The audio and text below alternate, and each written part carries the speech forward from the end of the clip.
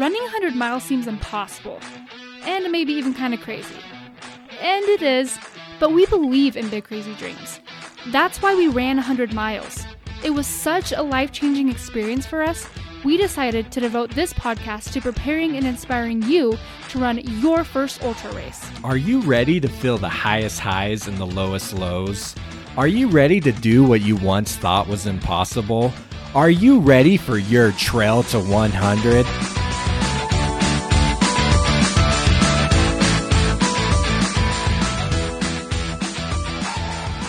Thank you for joining us here on Trail to 100. I'm Jacob Bateman, and joined along with me is my beautiful and lovely wife, Melody. And joined along with us today is a special guest named Om Gandhi. Now, I think you guys are really going to enjoy this interview that we had with Om. Om ran 235 miles of the Moab 240. That's right. He didn't finish, but he still ran 235 miles of it. And I think he's got an amazing story about that race, what went wrong, what he learned, and how he's going to come back stronger. Now, Om, not only did he hit on that, and we talked about that, Om's been through a weight loss journey. He's used ultra running as a tool to help him through depression. He's run multiple 100s. Om just started running 3 years ago too, believe it or not. So he's got a great journey, a great story of his first 3 years of ultra running. You're not going to want to miss this. Hope you guys enjoy. So Om, thank you for joining us today here on Trail to 100. We are so excited to have you, to hear about your story. And, you know, you as also, it sounds like you've only been in ultra running a few years, so everything's so fresh. We are excited to hear everything you've learned from your ultra running journey. Thank you so much for having me on the show. I'm super excited to share my story and ready to have some fun. We're just itching. I don't know about you, but the beginning of the podcast is always the hardest because I'm like, I have 10 million questions. Where do we even start? So like, where did it start for you? You said you ran your first 50K during COVID, but where did it all start? Where you started actually being like, hey, I want to run long distance?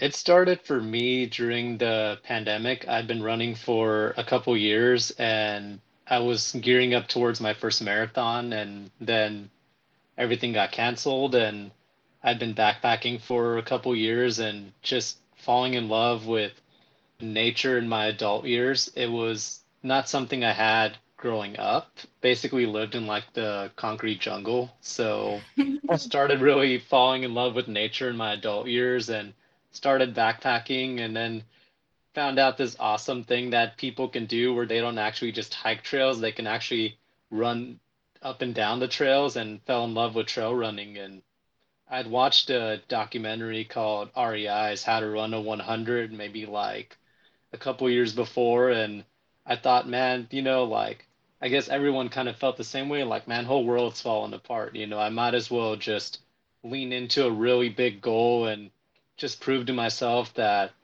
I can go the distance in something like this. And I just signed up for my first 100 miler in July of 2020, which was the Zion 100, which is going to be the following April, and sweated bullets for a couple weeks and had no idea what I was getting into, but that's kind of the crux of it. So did you sign up for this race before you had even run an ultra, or what distances have you done before that? The most, so I had done maybe like 5 or 6 half marathons. I had run up to like 16 miles in training, and I was kind of starting to peak and go into like my longest long run for the marathon. And, other than that, just done some backpacking and through hiking, but. You're like David Goggins crazy.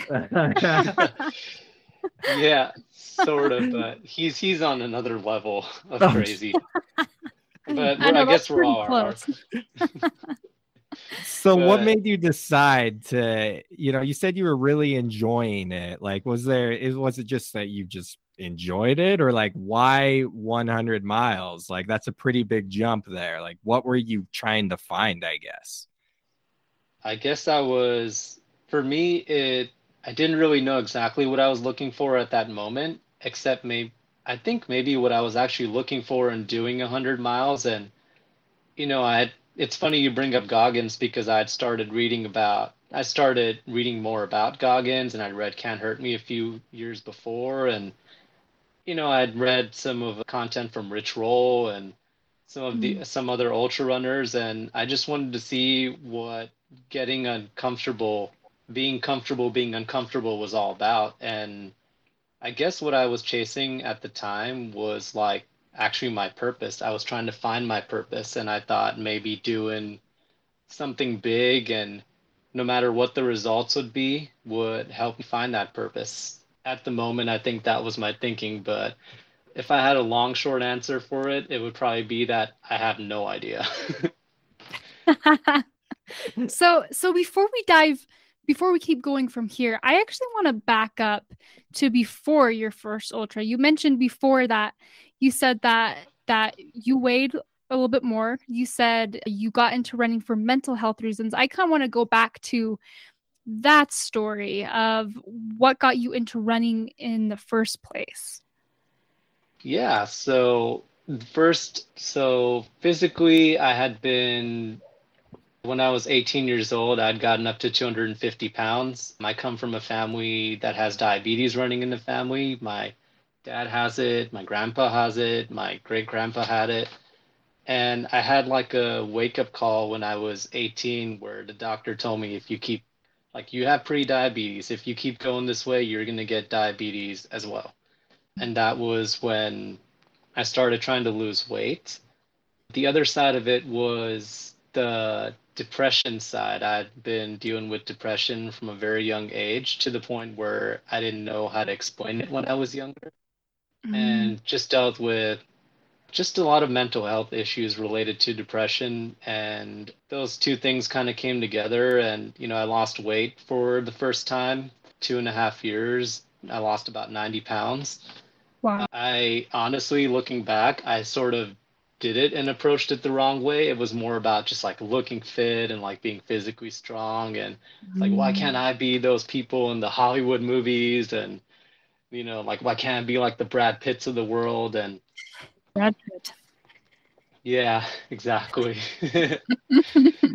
But yeah, and then, I just a couple years after college kind of fell into the corporate world and was working like nonstop, like 80-hour, 90-hour weeks in the civil engineering industry. And a lot of things just came to a head about 4.5 years ago in 2018. And running just seemed like the most simple thing to do. All you really have to do basically is put on a pair of shoes, put on, workout clothes, and you can just go out. And one night after I came back from work, I just decided to get after it. And I ran like a quarter of a mile. I love telling this story. I ran like a quarter of a mile down the block and going as hard as I could. And I just got really sick and I like walked home. I was like, man, this sucks. I don't want to do this again. But then for whatever reason, the next day I got after it. And again and again, I just kept getting after it. Wow. That's amazing. So do you feel like did you find some relief from your depression during this time? I it's the depression thing is kind of like an ebb and flow. I think what it helped me do is it helped me find the right tools to deal with the depression. Yeah, like it helped me compartmentalize the depression. It helped me realize that, like, man, like I have a factor that I can control, like how I work out, what I do. And the running sort of trickled into other aspects of my life. So it definitely helped me. It gave me the tools I needed to combat depression. Wow, that's amazing. And you mentioned that running gave you tools that trickled into other areas of your life. What other areas of life did running trickle into? It just trickled into my career. It trickled into like family and friends, and just it helped me create discipline in all aspects of my life because up Mm. until I picked up running, I had been what I like to call like a habitual quitter. I would pick things up and then I had this whole mentality of, man, if it's not like if it wasn't like perfect, like I would stop and then, just the same old like I'll start again on Monday and maybe I'll get it right this time.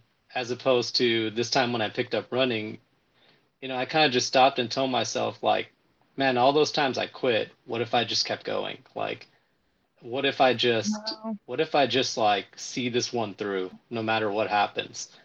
And I think that finally finding that thing that I could stick with for all these years and be consistent at has just trickled into all the aspects of my life.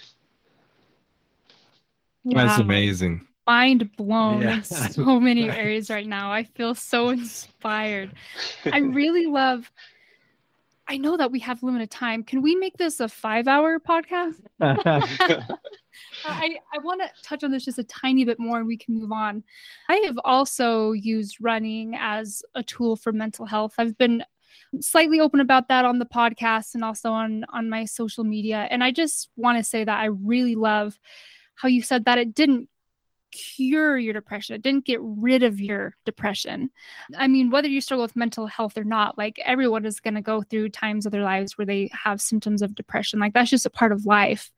But running gave you a tool to be able to combat it. And I think that's really amazing. I think running is such an amazing tool to combat depression and other mental health aspects because like you said, it trickles into other areas of your life. It gives you control. It teaches you that you can do anything that you set your mind to it. And one big thing that I've noticed, and I don't know if you feel the same way, but I feel like running is kind of a form of meditation. It teaches you to manage your thoughts and your emotions and you get out on a long run and you're able to tap into your mind and your body a little bit better. It gives you more control over that. Anyways, I just thank you for sharing that. I just think that's super important, and I want more people to know like, hey, this is a great tool if you struggle with mental health. I mean, even if it's not running, there's some kind of movement. Running is a great option. Try that. But I think it's such a great tool for that. So thank you for sharing. Yeah, absolutely. So now moving forward, I mean, you mentioned about being what you call a habitual quitter. And I think lots of people can actually relate to this. I mean, I actually just had, as you're talking about that, like if things don't work out just the right way, or, there's a lot of resistance to something, or you receive even any resistance, you're just like, it's not meant to be. I'm not going to do it then. I mean, myself, if you listen to our last episode, I just ran the Ute 100, and 3 weeks before the Ute, I had actually decided I wasn't going to run it because my training hadn't gone as I wanted it to go. I had faced pushback and I had faced an injury, and I thought I'm not ready to do it. But anyways, long story short, I ended up deciding to do it, and I was surprised with how well things actually ended up going. So my question now is, long story short, so you signed up for that first 100-mile race, like big time commitment. And like, I remember, us signing up for our first 100, like scared to death was how we Like felt. as you click Yeah. the submit button. And as you started that training process, were there times that as you were training where you were ready to throw in the towel and be like, maybe I'm not going to do this after all, or maybe I'm going to wait another year to do this? Or how did that go for your first time in training for that 100-miler? Oh, yeah, absolutely. I mean, there were so many times and where I just felt like I wanted to throw in the towel. And I think that was not just the training for the 100, but it was also just like I think it's also a normal part of the process where like some days you just don't have it or you don't want to do it, but you have to like kind of force yourself to kind of just like do the thing and do something every day. And I think what helped me kind of get through it was realizing that the goal wasn't to like stay away from the discomfort as long as you could. That wasn't success to me. The goal was to try to get as uncomfortable as possible in training. And I held on to that mindset. And anytime those thoughts came, I just decided to like take an action, whether it would be go out and do a run or do a strength workout or do some research or do something towards my goal, even if it was like a small thing. And that helped me just like get through it. And I think what also helped me was that even though I knew that April wasn't a long ways away, between July and April is not a very long time in terms of training for your first 100, but it was Mhm. also still long enough that I was able to kind of like put it aside and go, all right, well, now I can sign up for X, Y, and Z Ultra to train for that 100-mile race. So the way I had set it up was like I signed up for that 100 miler at Zion, and then I looked around and which at the time, in 2020 the options were limited, but I looked around and tried to find like my first ultra to do 50K, and that was when I signed up for the Zion 50K on a whim in like August, and it was like 1 month. It was like late September, I think they did it that year, and that was the first ultra that I signed up for. And how did that feel doing your first 50K? I guess going 30 plus miles for the first time. Oh my God, I got absolutely destroyed, but it was amazing. It was everything you would expect the first ultra to be. Like I made all the mistakes in the book. Like I didn't know how electrolytes worked. I had like socks that I didn't know about Belega or Injinji or like any of the brands. I just had Oh like no. just had like my hiking socks. I think I was wearing like Darn Tough socks or something, and I nutrition was just whatever was at the aid station. Like I made every mistake in the book. And it was about the last aid station with 4 miles left. I just started like, as you would expect, I started erupting into like Charlie horses, and Oh I was just no. like cramping left and right. It was actually because I tripped on a rock and fell over, and then everything, my body just said, nope, you're done. And so No. those last like I think that was like 6 hours in. It took me maybe like 2.5 hours to march in like the last like 4 miles. So it was every bit as cinematic as you would expect your first ultra to be when it obviously didn't help that like you couldn't really like communicate with other people in the ultra community because it was like 2020, everybody was still kind of like social distancing and spaced away. And so I was a lot of the training runs, every run I was doing, everything I was doing was like solo. So I was just everything I was the power of Mr. Google. Yeah, Oh yeah. we know about that. Yep, that's how We, I we mean, prepared for our first one. our ultra running lifespan is about the same as yours. Like we did our first 50 miler in 2019 and then our first 100 in 2020. So yeah, we're right there We're with right you. there learning with you. Google was our best friend for lots of things. And just plain old dang experience and wondering why the heck did that happen and what am I gonna do to make sure it doesn't happen again. So did that discourage you at all with like because it sounds like it was a rough 30 plus miles like it was a hard 50K You like weren't like, I'm never doing that yeah again. were you like how am I supposed to now triple that like It was rough, but yeah, I think it sort of did make me think like, man, I'm gonna triple this distance now. But I think I was also sort of riding the high of like, man, I just did, not only did I pass the marathon mark for the first time in a race, but I did a 50K. So it was like a double whammy because I'd never yeah done my first marathon.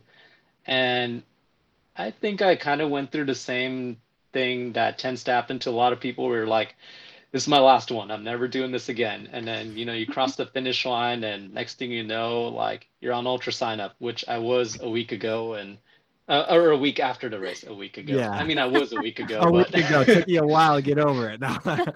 yeah. But like a week after the race, I was on ultra sign up and signing up for a couple other 50Ks that were happening in California because they were on like Indian reservation land, and all kinds of like people were starting to put on races that were like all kinds of loopholes and stuff. So I was just signing up for whatever I could to get back out there. Wow. That's awesome. That's awesome. Okay, so that was the 50K. Now take us to the 100. How did the first hundo go? Oh my God. Oh, I'm The excited. first 100 is by far, like, I've done, like, I did the 235 miles at Moab. I've done other 100 milers. I've done a 72-hour race, but look, I could go 10 years and do a bunch of other things, but I think that 100-mile finish will always be like my most memorable one. I was the DFL person in the race. So, Heck and yeah, that's what I'm talking about. We love the DFL. it was amazing, and I have to give all credits to my friend and aid station captain Rob Rich and his daughter for, like, they were sweeping the course and they saw me coming in. And so the story goes that, like, I'm tagging along with this group, and, like, we're at, like, supposedly mile 96, and we look down at the Avenza maps and it's saying you have 4 more miles to go and you only have an hour to do it at the 36-hour cutoff. So I think that was the first time in the entire race where I actually thought, man, like, I'm not going to be able to do this. Like, I've come so far and it's not going to get done. So they kind of went ahead of me, and I was just sort of power hiking and feeling sorry for myself and starting to come up with the excuses of why I didn't finish the race. And then sort of caught a second wind when I was like, well, wait a minute, 100 miles is 100 miles. Whether I get the buckle or not, I'm still going to get it done. And then out of nowhere, like a trail angel, I hear Rob calling me out saying, oh, is that you? I say, who is that? I couldn't see it, So I couldn't see the person. Then I saw Rob and his daughter, like, sweeping the course. And Rob was the one who told me that, yeah, the Avenza is wrong. You actually have 2 miles to go, not 4 miles to go. No And way. by this time I had, like, like 25, 26 minutes left, so it was still gonna be like a haul anyways, which you both know, like, when you're at miles 97, 98 or whatever, like, doing a 13, 14-minute pace can seem utterly ridiculous. Ooh, Mhm. yeah. To, like, preface that, like, at mile 47 of the race, I had hurt my ankle, my foot care Mm. was absolutely horrible, my feet were shredded. So, every single run I had done up to that point was like 18-minute miles. Like, it's that feeling of, like, the feeling, like, where you're, like, pushing and you're running hard, but you look down your watch, I'm like, that's a 16-minute pace. You're like, Uh, what? so Rob, his friend and his daughter were like, all right, we're closing up the aid station, but we can run you in. And I said, absolutely, you guys have to run me in. You got me this far. So they're totally responsible for pushing me those last 2 miles. And Rob was the reason I sprinted, like, the last half mile, because he was looking down his watch and he's like, you have a couple minutes left. I just, like, never mind that. Like, you just got to give it, like, everything you have. And I think at that moment, I just said, like, I don't really care about the injuries. I don't care if this is my last race, but I have to prove that I can go the distance and this is something that I can do. And I just remember crossing that finish line, not knowing if I'd gotten the buckle or not. But at that moment, it didn't matter. Seeing my family there and seeing all the other runners there and getting cheered on, and just realizing I'd done 100 miles. So I just, like, you know, grabbed my knees, and then I got up, and, I just gave Rob a big old bear hug, which is somebody was gracious enough to take a photo of it. Um, Oh, and yeah, I ended up finishing with 2 minutes to spare as the DFL wow. person. So yeah, I'll never forget that finish. That's amazing. That is amazing. It sounds like almost a spiritual experience. Totally. So with that, like, now one unique thing about you is so what year did you take us through this timeline? Was that so this is April of 2021 that you did the Zion 100 then? Yeah, correct. Okay. And so then you just ran the Moab 240, correct? Yeah, that's So correct. And so that's just over a year past that 100-miler. Did you do so after, you had this great experience and pushed yourself and finished the Zion 100?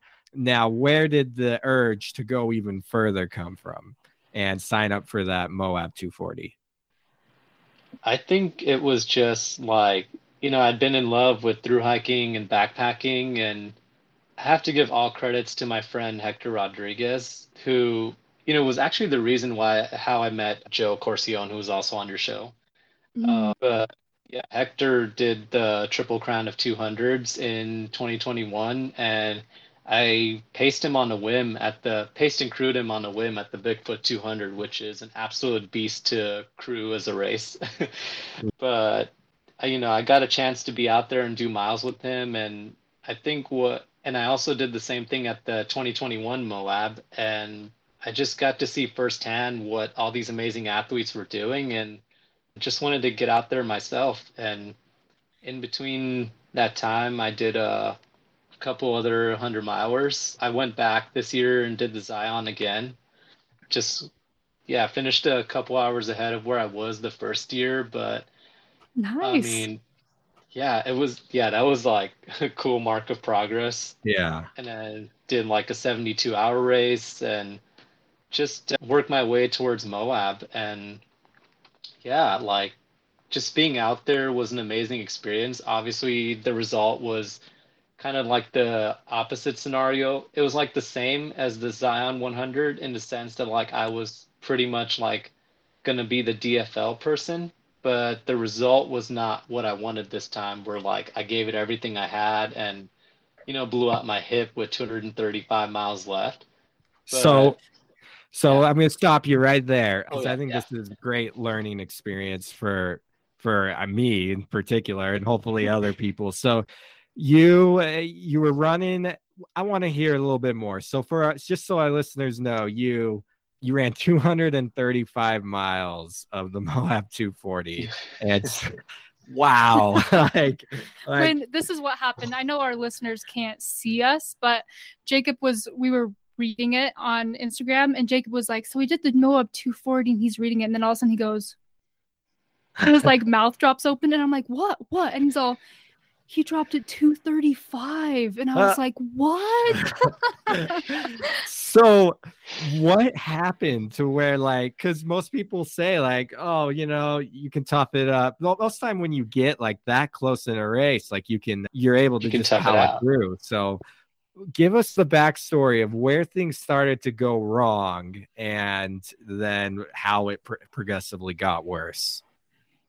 Well, I think that everything that happened to me at that race, after all this time of reflecting, it was all like a trickling effect that goes back to like my nutrition failing me because of the dry heat in Utah.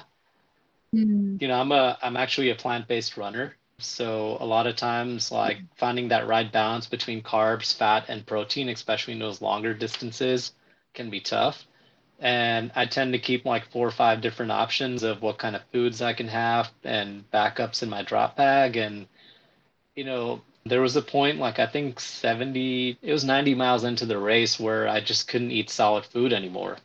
And it took me a while to adapt to being able to have like just like drier foods like chips and like broth and soup and mashed potatoes with salsa, which was a winning combination. But I think this is something like even after doing so many ultras that you don't really realize until you're actually in it. And that thing is like you need more calories than you actually think you do. Amen. Um, and yeah, and so like I think by the time I'd figured that out, I mean, it was already almost like a too little, too late kind of thing. And I think, over time your pace kind of slows down. You also get into like the sleep deprivation. The worst episode for me was probably doing a significant climb up to Shea Mountain, which is like one out of three big climbs in the race. And this was like at night. I was like puking and rowing all the way up Shea Mountain. And that was Oh, like the halfway point. And, I felt good at moments after mile 120 and I had good stretches, but, by that point, your nutrition is failing, you're starting to slow down. And, underfueling is where like a lot of like significant problems start to happen. And so I started edging against the cutoffs. And that was when to get to mile 200, I had to actually sprint like and sprint, and I mean like sprint on a trail uphill like 3 miles just to make the Oh, cutoff by 20 minutes at the mile 200 marker. And I wow. got past it, and 38 miles to go. Now you have like the final cutoff is like 11 p.m. It's like 16 hours. So I was kind of pushing myself, but I didn't, my watch was dead by this point. I had no crew, no pacers. So I had no way to know like how fast I was really going. But, I was jogging, walking, jogging, walking. And then, yeah, the last section was a section called Porcupine Rim, which is like mile 220. And I got there, like amazing aid station crew there. I got there and they got me out and like 4 p.m. and they're like, I want to give you the whole 7 hours to do these last 18 miles because it's like all like it was like a crazy slick rock section and everything looked the Mhm. same. So you can imagine when you're like delirious, like I kept looking down at my map and I was like, why does it feel like I've done this section like 15 times? Oh And, my God. I had to like run this thing all the way because, like, with 7 hours, even your run pace isn't that fast and you're on like slick rock and uneven terrain. And that was when, like, I just felt like a really, really sharp pain on my like left hip. And Mm. it just like broke me into like it was like one of those stingers. So like really broke me into like walking like a 40-minute pace for a while. And I was like, what the heck is going on? To the point where I called them and I was like, man, is there any way like there's no way I can keep going and I'm somebody who generally like I think most ultra runners too, like when you get to that point like nothing matters and you want to finish, but I guess what I'm trying to say was it was that bad where I was like, man, this just does not feel right. And yeah, I just like went through all the emotions at that moment. And, I was on top of like this slick rock formation. And so one of the volunteers there was like, well, you're already 5 miles out of the aid station, so there's no way we can really rescue you. So you have to just like hike your way down. And he's like, don't worry, the sweepers, if they find you, they'll take care of you. And at that point, I don't know, I just kind of flipped a switch and I was like, well, you know what? Like, if I have to get down this thing anyways, I might as well just, and this might just be like sleep deprivation logic, but I was like, I might as well just go as hard as possible. Cause like, it was like the same switch in the Zion 100 where I was like, man, I've already come this far, injury or no injury, I can't like not give it my best shot. And that was when I just started like flying down the formation for like 3 or 4 miles. I was just like flying down the slick rock and grouped up with a couple people and yeah, and then I think at some point like I just stopped feeling the pain for a while. I don't know, I still can't explain what happened, but then it was like 10, 11 o'clock with an hour left at this point, and my body just like shut down on me. It was like dark at this point, and I've never seen more morbid and crazy hallucinations than I did at that point. Like I was absolutely delirious. I was Like seeing what? like Christmas trees and like just like campers just hanging out and chatting. Like it was bad enough that I was hearing audibles of people like talking. And as I got closer, like Whoa. everything just like vanished like very slowly. I kept like walking towards like certain points and I would get there and I thought people were standing there watching me, like looking around. Like these were moving visual hallucinations, not just like an object just like there. And I Yeah. was just like off my rocker. And, Whoa. Was that I could not, scary at the time? no, I was just like, I didn't even know how I felt. Like I was just so out of it. And I think at that point, I was just like, my body had just shut down on me again. And I was just like, man, if I try to do these last 5 miles the way I am right now, like it's going to take me like 4 hours to get there. And Wow. so we got to there were like a party of seven of us at that point who didn't make the cutoff. And all got to the roadside. And so it was like, once you get down that Porcupine Ridge, you have like 5 miles to the finish. That's like down the road. So instead of going down that tunnel to the roadside, we actually got rescued at the roadside and taken to the start line. And at that moment, I didn't really know how I felt. I think I was more focused on like the safety of me and the others around me. Mm. And it's not, according to my parents and the people around me, I was not very coherent. Like I felt like I was sounding coherent and saying smart things, but they're like, nah, you were just mumbling the whole time.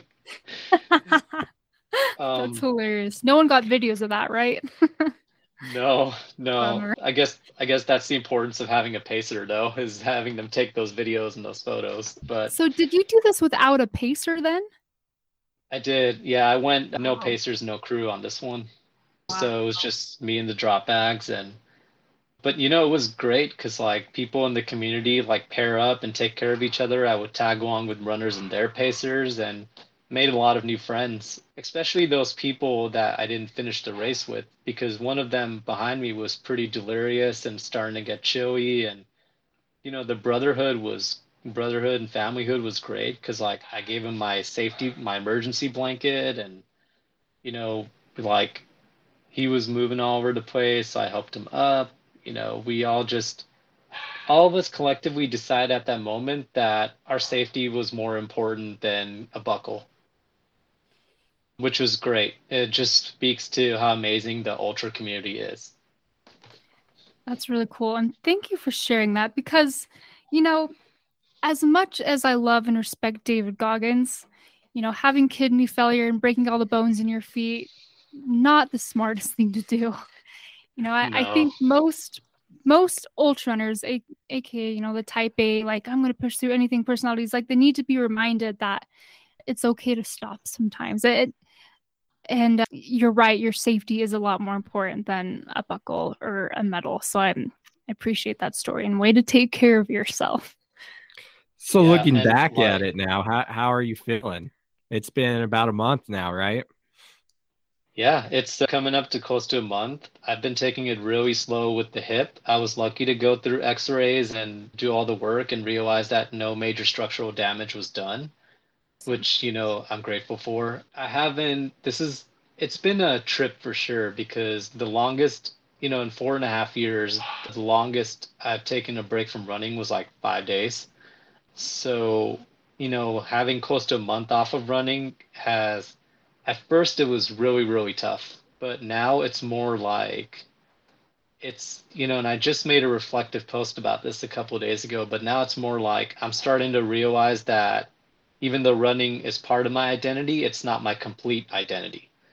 It's just one aspect of my personality. And it's also helped me realize that, like, sometimes you have to see the bigger picture, like Rich Roll says, to play the long game. And I realized, like, hey, the Moab 240 is going to be there next year. It's going to be there the year after. You have to really, if you want to have a long career in this sport, and I do want to have a long career in this sport, which is something that I ultimately had a monologue about as well, which is like, do you want to do like these big goals and just like fizzle out, or do you want to like, have a long and consistent career? And I thought like, I want to be Mr. Consistent. I want to be somebody who can do a couple races a year, perform really well at them, and have fun as opposed to like, getting out there and burning myself out. And I want to do different things as well. And so it helped me the longer I think the more I got away from the actual race, the more it's trended towards like gratitude and like happiness and just like telling myself like, man, like you just did 235 miles. And it helped me realize how crazy my inner critic was for all these years.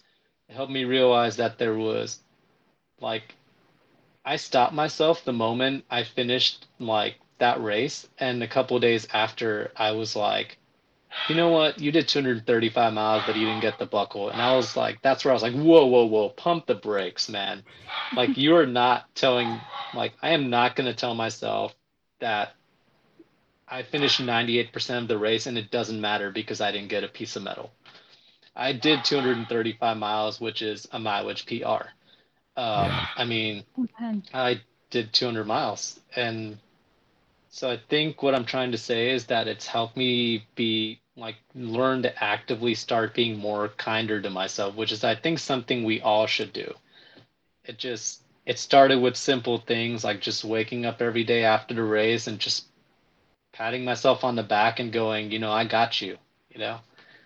Like nobody is a bigger critic of myself than I am, but I think I've become more aware and cognizant of it, and I'm trying to be a better voice for myself. That's amazing. Running teaches you so much. It teaches you so much. And I love you mentioning the self-soothing technique of, patting yourself on the back and reminding yourself that I have you. Like we're in charge of ourselves, right? We can take care of ourselves. And I think that's awesome. Yeah, absolutely. Yeah, that negative self-talk, I fall victim to it quite a bit too, the being your own worst critic. Like you wake up and you wake up 20 minutes past where you wanted to wake up at, and you just start it's like, you know what, I got up, okay. It didn't quite start off, because if you just keep negative self-talking yourself, it's just gonna It's just gonna spiral. Yeah. compound on itself, and yeah, obviously we all have to improve and get better, but you got to do it in a healthy way. So, well, yeah. And you're not going to get better. If you let yourself negative talk and you let yourself spiral, you're never going to be able to talk yourself into trying again or doing the next big race. If you want to get better, you gotta think positively. Agree. So what's the plans moving forward now? Are you gonna go back at that Moab 240? Or are you just kind of waiting it out, feeling how things go? Or tell us what you're thinking now. So I'm actually committed to doing the Triple Crown of 200s in 2024. That was the other thing with the Moab 240, where it was like I actually did a lottery for this year, and there was also a shot that I wasn't going to get into Moab this year. So I started reframing it that way, where I was like, hey, I got to do a 235-mile training run for the Triple Crown. I was going to do it in 2023, but they have a deferral policy. So I made the decision last week to defer from it and to focus in take all the things that I've learned from doing my first 200 miler and go back and do a couple tough 100 milers that have been on my list and just like focus on building speed, endurance, and more importantly, just like tackling like all the things that went wrong with my nutrition, which for me is starting, if it was one thing, is starting with like more liquid nutrition and trying to figure out things that are easier to eat in the dry heat. So just to give us, because I don't know, my nutrition is whack too. We're still trying to figure that out too. I mean, almost every runner, right? So what are you thinking of trying and doing differently? Like what kind of liquid foods are you like finding that you might start to work more into? So one thing that I'm testing, and this is something that Stephanie Case did, Ultra Runner Girl on Instagram. She did this at Tour des Géants. I think that's how you pronounce it.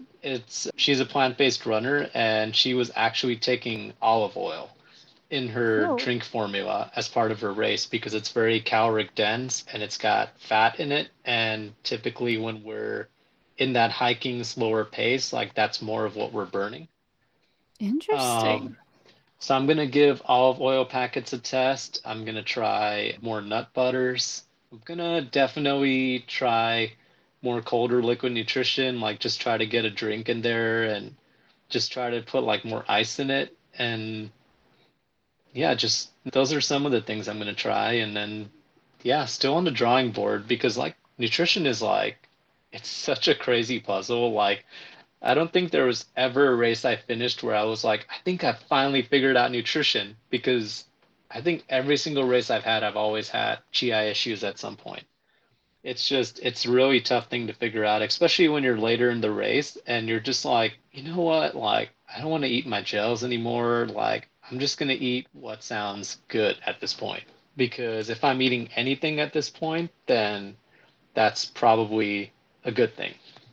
Fortunately, I learned that for a 200 miler, you can't always get away with that. So And just it's something that I think it can only help more than hurt to have like more options for nutrition, for sure. That makes sense. So you're saying for a 200-mile race, like you have to have your nutrition planned out to a T, like every step of the race. Maybe not to a T, but I think 200 miles, I think that everybody has a different strategy for it, and I don't think there's like a set plan for it.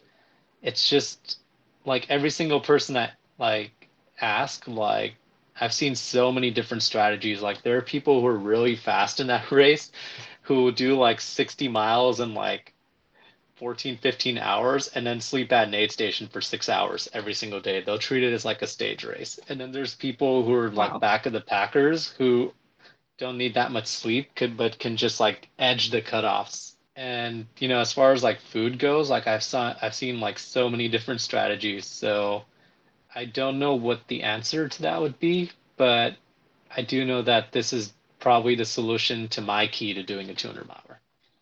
Okay, do what works for you. That's always what it's about with nutrition, right? Have you looked Absolutely. into getting like a sports nutrition coach or anything like that? So, actually, yeah, I have. My coach, who I met at my second 50K, is actually got like that nutritional background. So, Oh, that's you great. know, yeah, so while that was something that we didn't really do much detailed work on before, we're gonna go more into depth for it now. That's even better if you can get a coach who has a nutritional background. That's great.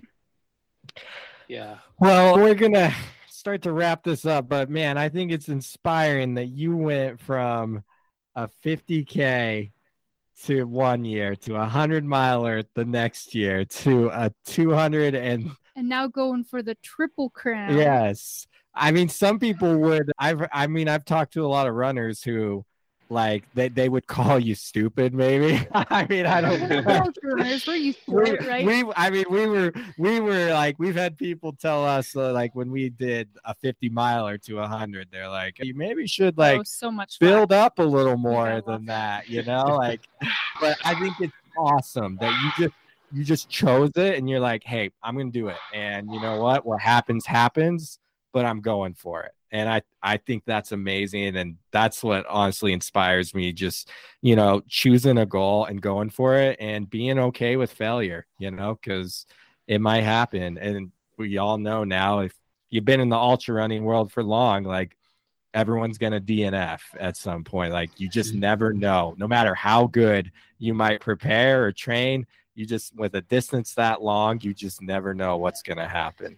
Yeah. But that's what we always say is to, make a really, really big goal. And even if you don't hit that goal, you're still gonna go further You, than you would have you're if you still going to never set get that goal. 235 miles. So Yeah. that's I, amazing. I, I call it failing big instead of winning small. Yes, I like Yes, it. yes. Quote of the episode. That'll go right at the top of the show notes. I like it.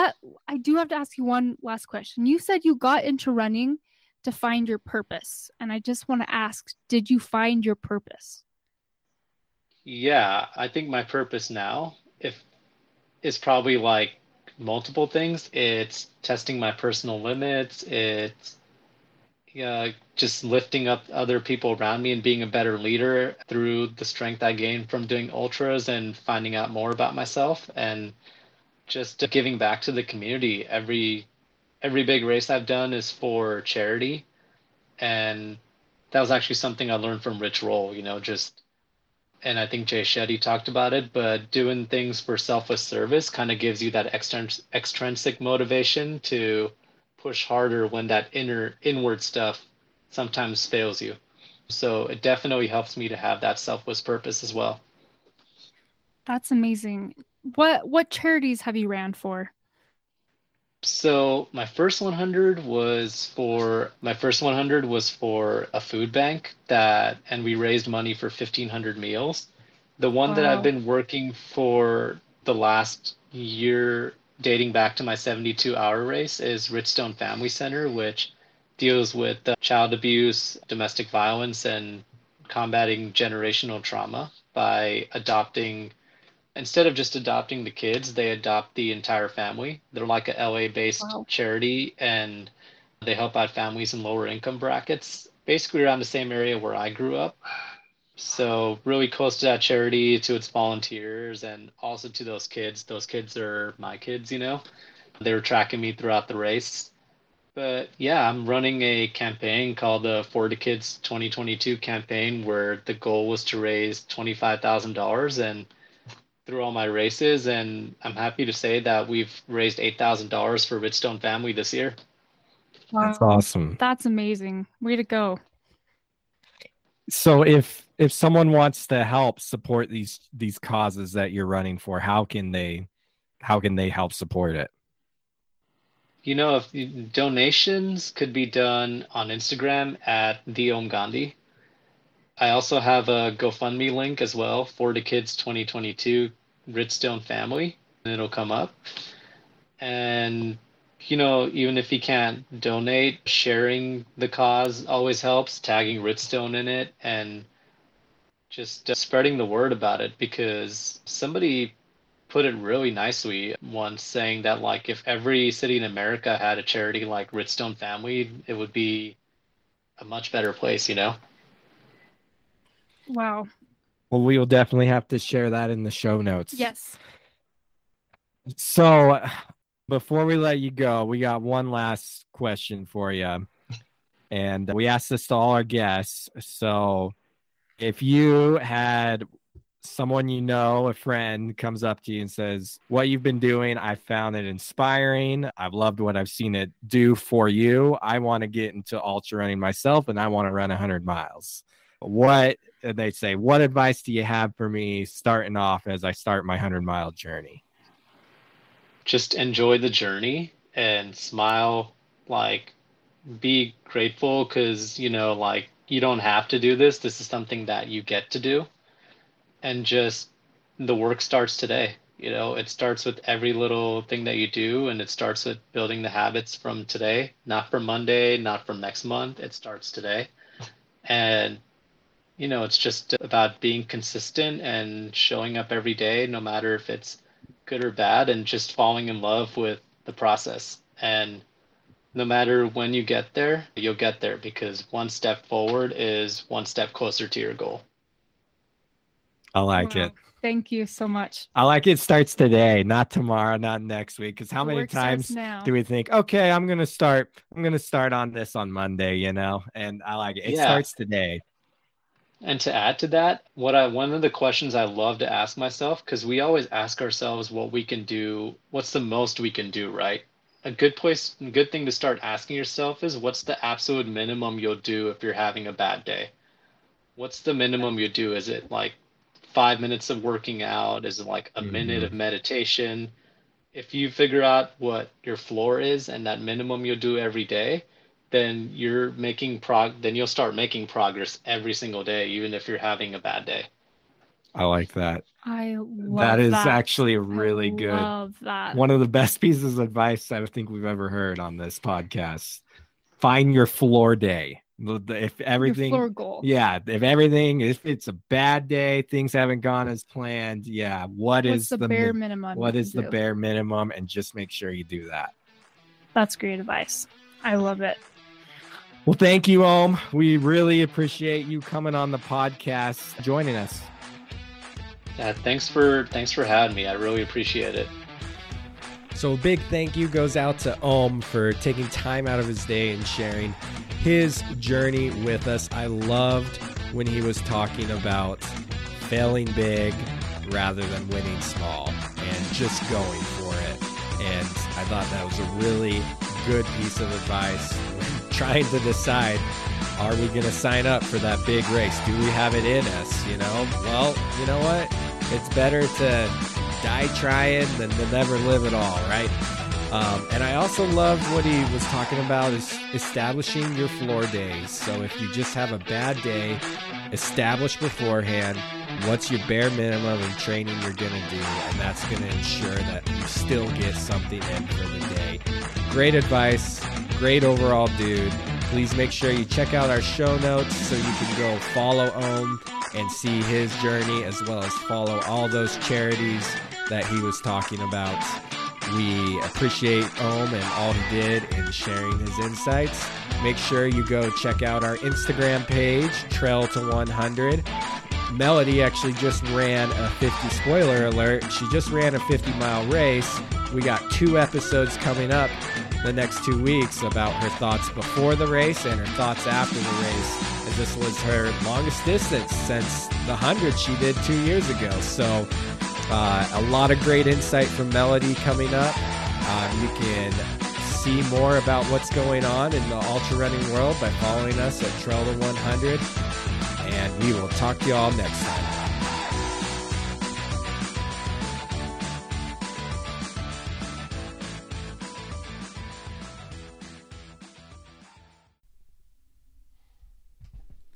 Hey guys, it's Melody here. Thank you so much for listening to Trail. It means so much to us.